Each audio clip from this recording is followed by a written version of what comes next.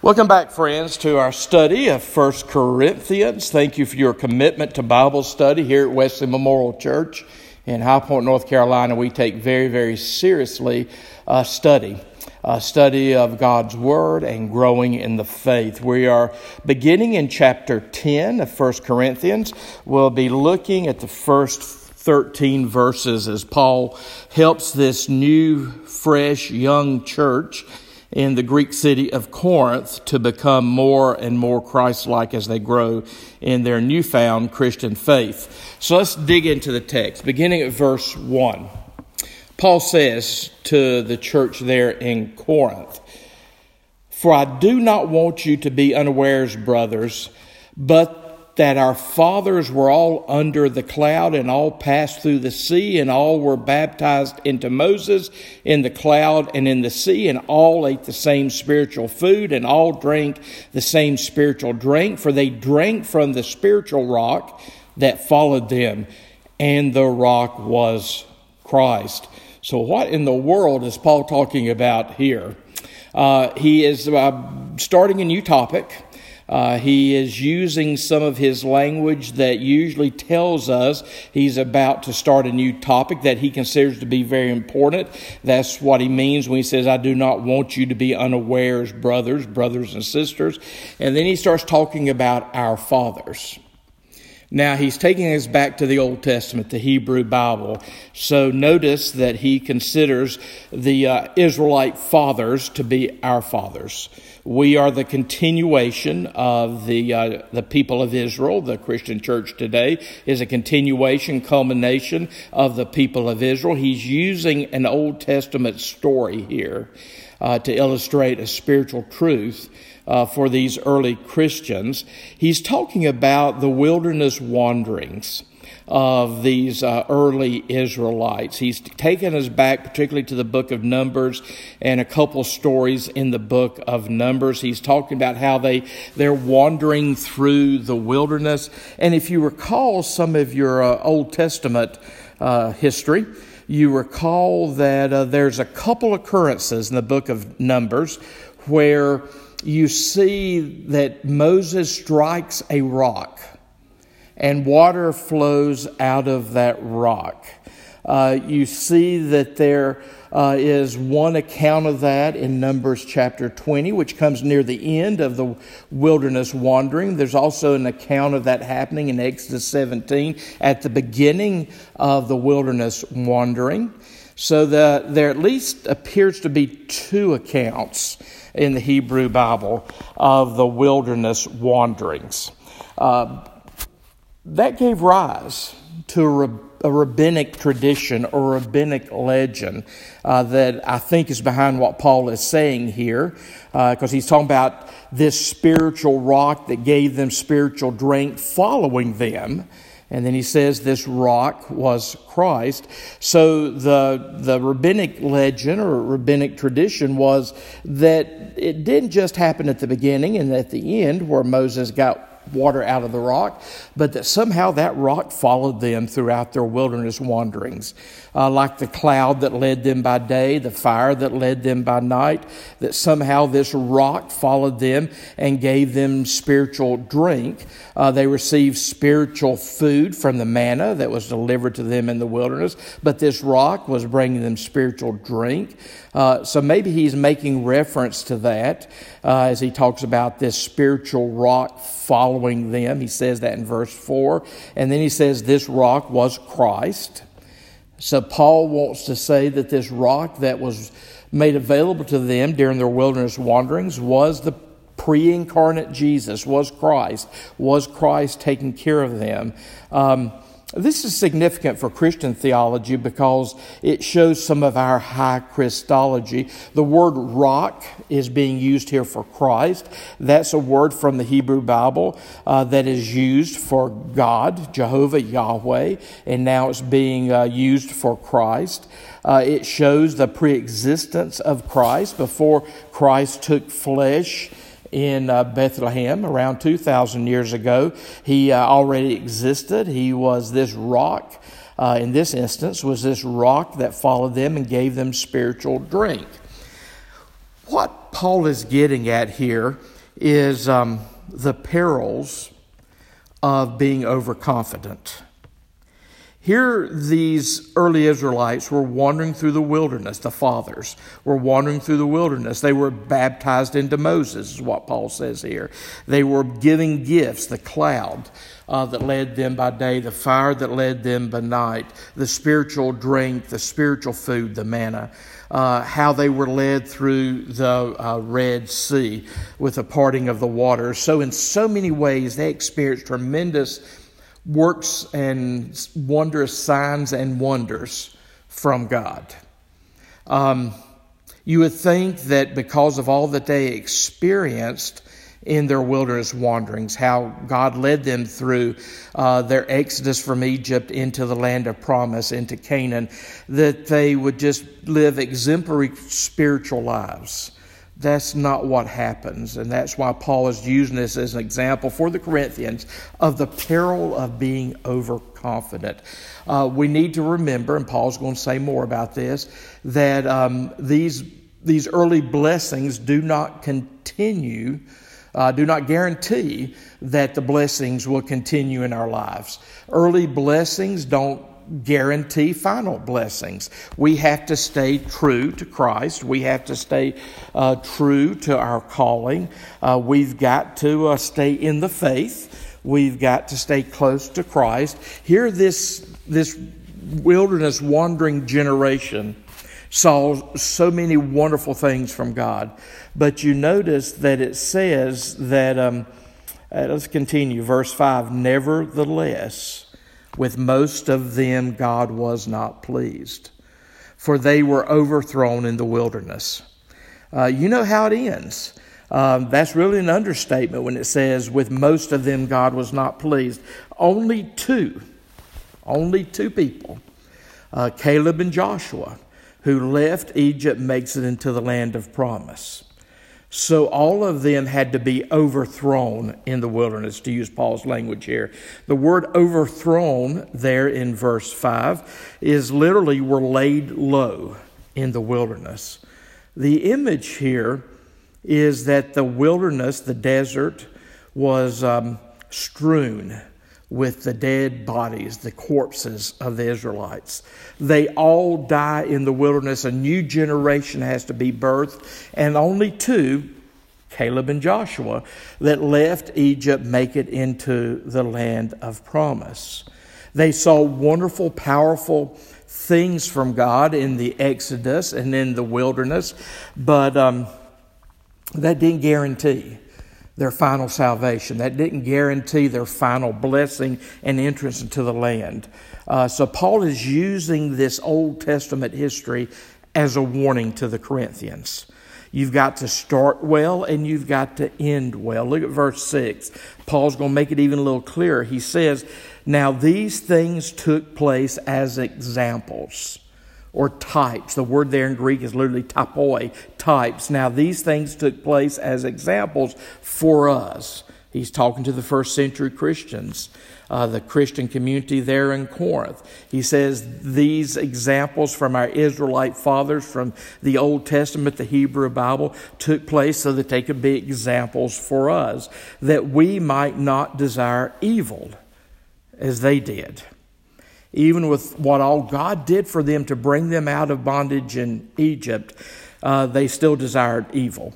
You know the stories. They got involved in idolatry there in the wilderness wanderings. You recall the story of the golden calf. When Moses was gone, they went to Aaron. They took their gold and they created an idol, a golden calf, and they worshiped that idol. And then they also, you'll see a reference in a moment here, they also not only worshiped that golden calf, but they gave themselves to sexual immorality. So this wilderness generation, they got involved in idolatry. They got involved in immorality. And we know several accounts of how they got involved in grumbling against Moses. And this example of this behavior from these early Israelites are supposed to serve as an example for us. Back to verse 6. Now these things took place as examples for us, that we might not desire evil as they did. Continue on, verse 7. Do not be idolaters, as some of them were. As it is written, the people sat down to eat and drank and rose up to play. That comes from that episode of the creation of the golden calf and the party that they gave after the creation of the golden calf. And it's when Moses comes down from atop Mount Sinai and he sees their partying in the midst of their worship of the golden calf that he gets so furious he breaks the Ten Commandments. The word there, rose up to play, as we're going to see in verse 8, the word there in verse 7, to play, implies sexual playing. It implies an orgy. It implies sexual morality. That was part of their idolatry. It seems to always go with idolatry. It seems to always go with walking away, leaving the God we love. That idolatry tends to bear immoral fruit in our lives. That's why as soon as he quotes this text from the Hebrew Bible about they sat down to eat and they drank and they rose up to play, verse 8 says, we must not indulge in sexual immorality, as some of them did, because that's part of what happened with their worshiping of the golden calf, the sexual immorality. And Paul here says, and 23,000 fell in a single day. Perhaps you recall that story from the Hebrew Bible. You can go back and read it in Exodus chapter 32. After Moses comes down off the mountain, he sees them worshiping the golden calf. He sees them being involved in sexual morality. Many of them died. The book of Numbers says 24,000. Paul here says 23,000. Keep in mind, Paul doesn't have a copy of the Old Testament in front of him. He's going on his inspired memory, and he's rounding off the numbers. So 24,000 people died in a single day because of their immorality. Even though they were the generation that God had delivered, they were the generation that saw that great sign and wonder of being led through the Dead Sea. They were the generation that saw the cloud that led them by day, the fire that led them by night. They were the generation that received the spiritual drink from the rock. They received the spiritual food, the manna that God provided. But they still fell prey to idolatry and sexual immorality. And Paul is saying it did not end well for them. Verse 9, we must not put Christ to the test. That's what he's seeing that they did when they worshiped that golden calf. We must not put Christ to the test, as some of them did and were destroyed by serpents. That goes back to the story in Exodus chapter 23, the 23,000, the 24,000 destroyed by the serpents. Verse 10, nor grumble as some of them did and were destroyed by the destroyer. So he's using that example there of what happened when they worshiped the golden calf and they got involved in sexual immorality. And then God's judgment fell on them, and 23,000, 24,000 of them were destroyed. They were testing God at that point. And this is the example that Paul is using with the church at Corinth to call them away from idolatry, to call them away from sexual immorality, to call them away from grumbling against what God is doing in their midst. So this is to be an example to these people. You can't rest on your laurels. You have to be careful. Self-confidence can bring a certain peril if it causes you to quit trusting in God. Notice Paul's going to bring it home now by drawing his conclusions. Verse 11 through the remainder of these verses. We'll end with verse 13. Verse 11, Paul says, now these things happened to them as an example, but they were written down for our instruction, on whom the end of the ages has come. With the coming of Christ, the death, burial, resurrection, ascension of Christ, and the gift of the Holy Spirit, the end of the age is beginning. It did begin. We are in the last days. We are in that period between the work of Christ there on Calvary, death, burial, resurrection, ascension, and the consummation of that work that will happen in the second coming. That's why Paul refers to this whole time period that we're living in as the end of the ages. So we have the Hebrew Bible for those of us in the church age to glean wisdom from. Verse 12. Therefore, and this is almost a summary statement, therefore, let anyone who thinks that he stands take heed lest he fall. Again, the peril of self-confidence, the peril of resting on your laurels, the peril of becoming lazy about spiritual things. The early Christian fathers had a term, acedia. Acedia was one of the 7 deadly sins. It sometimes gets translated laziness or sloth. But acedia in the Christian tradition is a form of laziness, is a form of slothfulness. It is one of the 7 deadly sins, but it is particularly laziness about spiritual things. The early church fathers and mothers called acedia the noonday devil. You know, at the height of the day when the sun is the strongest and the heat's bearing down on you and you're just tired, you're weary, you let your guard down, you quit trying to pursue the life of faith. That's acedia, spiritual laziness, spiritual slothfulness, when you want to take a vacation from passionately following Christ. That's what Paul's talking about here. He says, therefore, let anyone who thinks that he stands take heed lest he fall. You don't need to get into the theology of falling as to how far someone in Christ can fall. You just need to pay attention that you stand. You need to pay attention to protect your heart. You need to pay attention to make sure that you're spiritually growing. You need to pay attention to make sure that you are using the means of grace, that you're daily striving toward perfection to become more and more the person God has called you to become. Don't test God to see how far you can fall, to see how far from grace you can fall.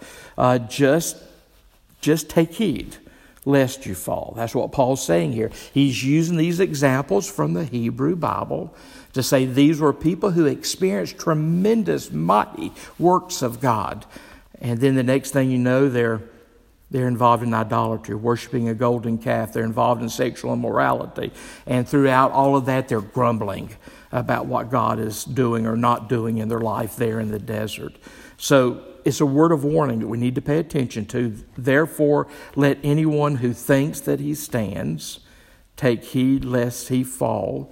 There's an old tradition in the Christian community that goes back to our earliest days, that at the end of every day, we go through a moral inventory. We evaluate our life. We reflect on that day we have lived and see whether or not we've lived it faithfully, to see whether or not we've grown in our discipleship or if we have been spiritually lazy, committing sins of omission and sins of commission, doing those things that we should not have done or failing to do the things that we should have done. That's the sins of omission. So therefore, let anyone who thinks that he stands take heed lest he fall. There can be a lot of distractions in life that can pull us away from our love of Jesus Christ. We can fall from that first love. So Paul is giving a warning to the church there in Corinth. He's giving a warning to us today to make sure that we stay true to Christ. But then we run across one of the greatest promises that we find in 1 Corinthians. It's a tremendous promise. As soon as he says, take heed, make sure you're standing. Make sure that you're not in the process of falling.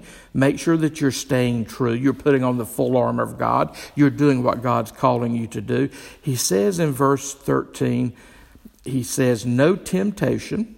And the word there is a broad word in the Greek. It can actually mean temptation and testing.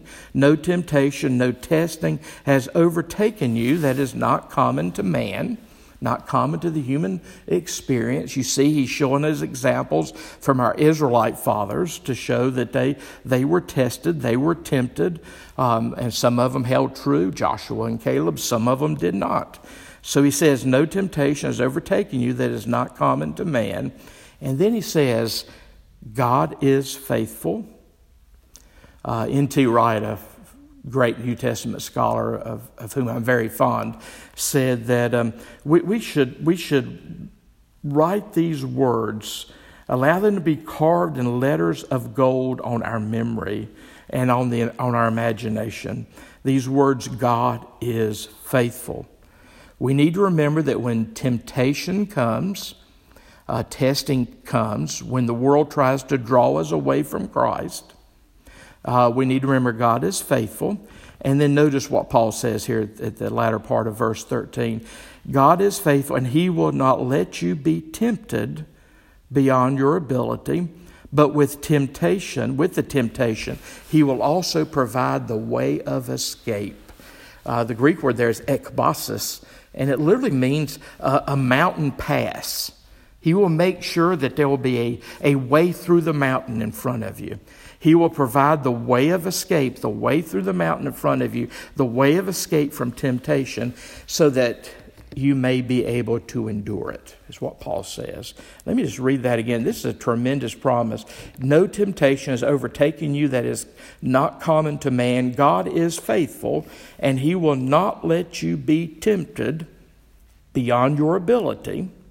But with the temptation, He will also provide the way of escape, that you may be able to endure it.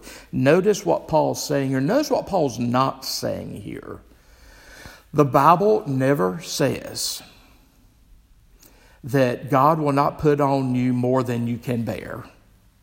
That is a misquotation of the New Testament for a couple reasons. One, it's just not what is said. And secondly, it's not God putting it on you.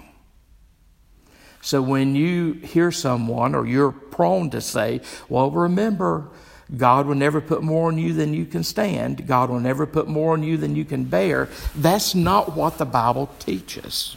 Find me that verse and show it to me. That's not what the Bible teaches. Again, saying it that way makes it sound as if God is putting it on you. Excuse me. God is putting it on you. That's not what the Bible teaches.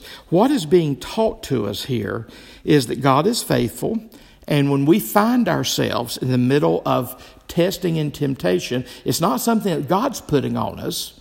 God did not make the golden calf for those Israelites so that they could worship it and get involved in sexual immorality. It's not God putting it on them. What is being promised here is when we find ourselves in the midst of testing or temptation, when we find ourselves in the midst of distractions that are pulling us away from Christ, our faith in God, the promise is not that God will not give us more than we can bear, because it's not God giving it to us anyway. And believe you me, that the enemy, Satan, will put more on you than you can bear. But what you need to remember is that God always provides a way of escape so that we may be able to endure it. God provides us an ekbasis. He provides us a mountain pass, a way out. And that's what God always provides us. When we're in the midst of testing or temptation, whether it comes from our enemies, whether it comes from the enemy of our soul, whether it comes from just our own sinful nature, whether it comes from our own stupidity and what we choose to do sometime in life, wherever the testing or temptation comes from, remember, God is never the author of evil. Wherever the testing or temptation comes from, we need to remember God is faithful. Excuse me. We need to remember that God is faithful, and there will be a way of escape. We can find the spiritual resources to get us through that time of temptation. We can find the spiritual resources to get us through the trial. Everyone did not have to participate there in Exodus 32 with the worship of the golden calf idol. Everyone didn't have to participate in the sexual immorality, the revelry, the orgy that took place along with that pagan worship. Everyone did not have to participate in their grumbling against Moses as their leader. There was always a way of escape. They could always choose otherwise. God has given us the spiritual resources so that we can stand strong. Whether it's other people in our lives, sisters and brothers in Christ, the power of prayer, the power of fleeing to the presence of Christ in worship, whether it's the sacraments that God gives us, the list goes on. Think about even Joseph, the Old Testament Joseph, who when Potiphar's wife grabbed him to try to seduce him, he just fled. He ran. There is always a way of escape. We can never just say, well, the devil made me do it. God will always make sure that we have an out. We have a mountain pass through which we can find our way of escape. And that's what's promised to us here in this text. It's not God putting stuff on us, and it's not some vague promise that God will never put more on us than we can bear. Is that whatever life throws at us, we have the resources. We have the resources to endure. This is a great promise. Let me just reread it one more time as we wrap up. Paul says, no temptation has overtaken you that is not common to man, common to the human experience. God is faithful, Paul declares, and he will not let you be tempted beyond your ability. You can stand, Paul says. But with the temptation, with the testing, with the trial, God will also provide the way of escape that we may be able to endure it. Sometimes we want the temptation more than we want the way of escape.